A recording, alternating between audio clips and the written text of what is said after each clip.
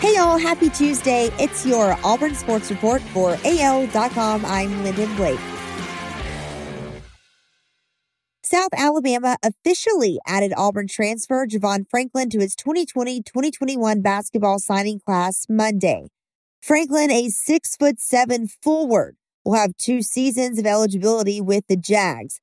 The Little Rock, Arkansas native played in 23 games for the Tigers this past season, averaging 1.6 points and 1.3 rebounds in 5.4 minutes per game. Franklin played in 5 games at Auburn in 2019-2020, his first season after transferring from Holmes, Mississippi Community College. Monday morning, 10 days before Coach Gary Taylor's 3-year anniversary at Auburn, the school announced that it had mutually agreed to part ways with a swimming and diving coach. Taylor, who was hired April 29, 2018, coached the Tigers for the last 3 seasons. Athletic Director Alan Green hired him from North Carolina State, where he had spent the previous 6 seasons.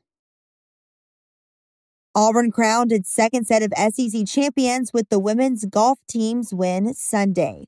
With its dominant win over Mississippi State, the golf team became the second program behind the equestrian team to win an SEC championship for Auburn this year.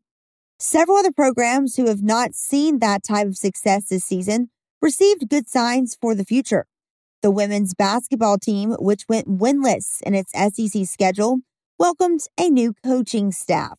The swimming and diving team had 3 named the All-SEC freshman team, and the soccer team, which is full of freshmen, completed its strong spring season with a win.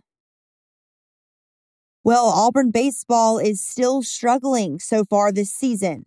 The baseball team broke its losing streak with a 7-3 win over number 20 Georgia Tech before dropping a series to Alabama.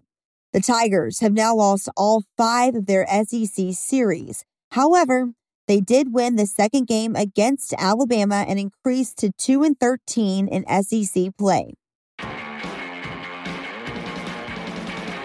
That's your Auburn Sports Report for AL.com. Have a great day. I'm Lyndon Blake.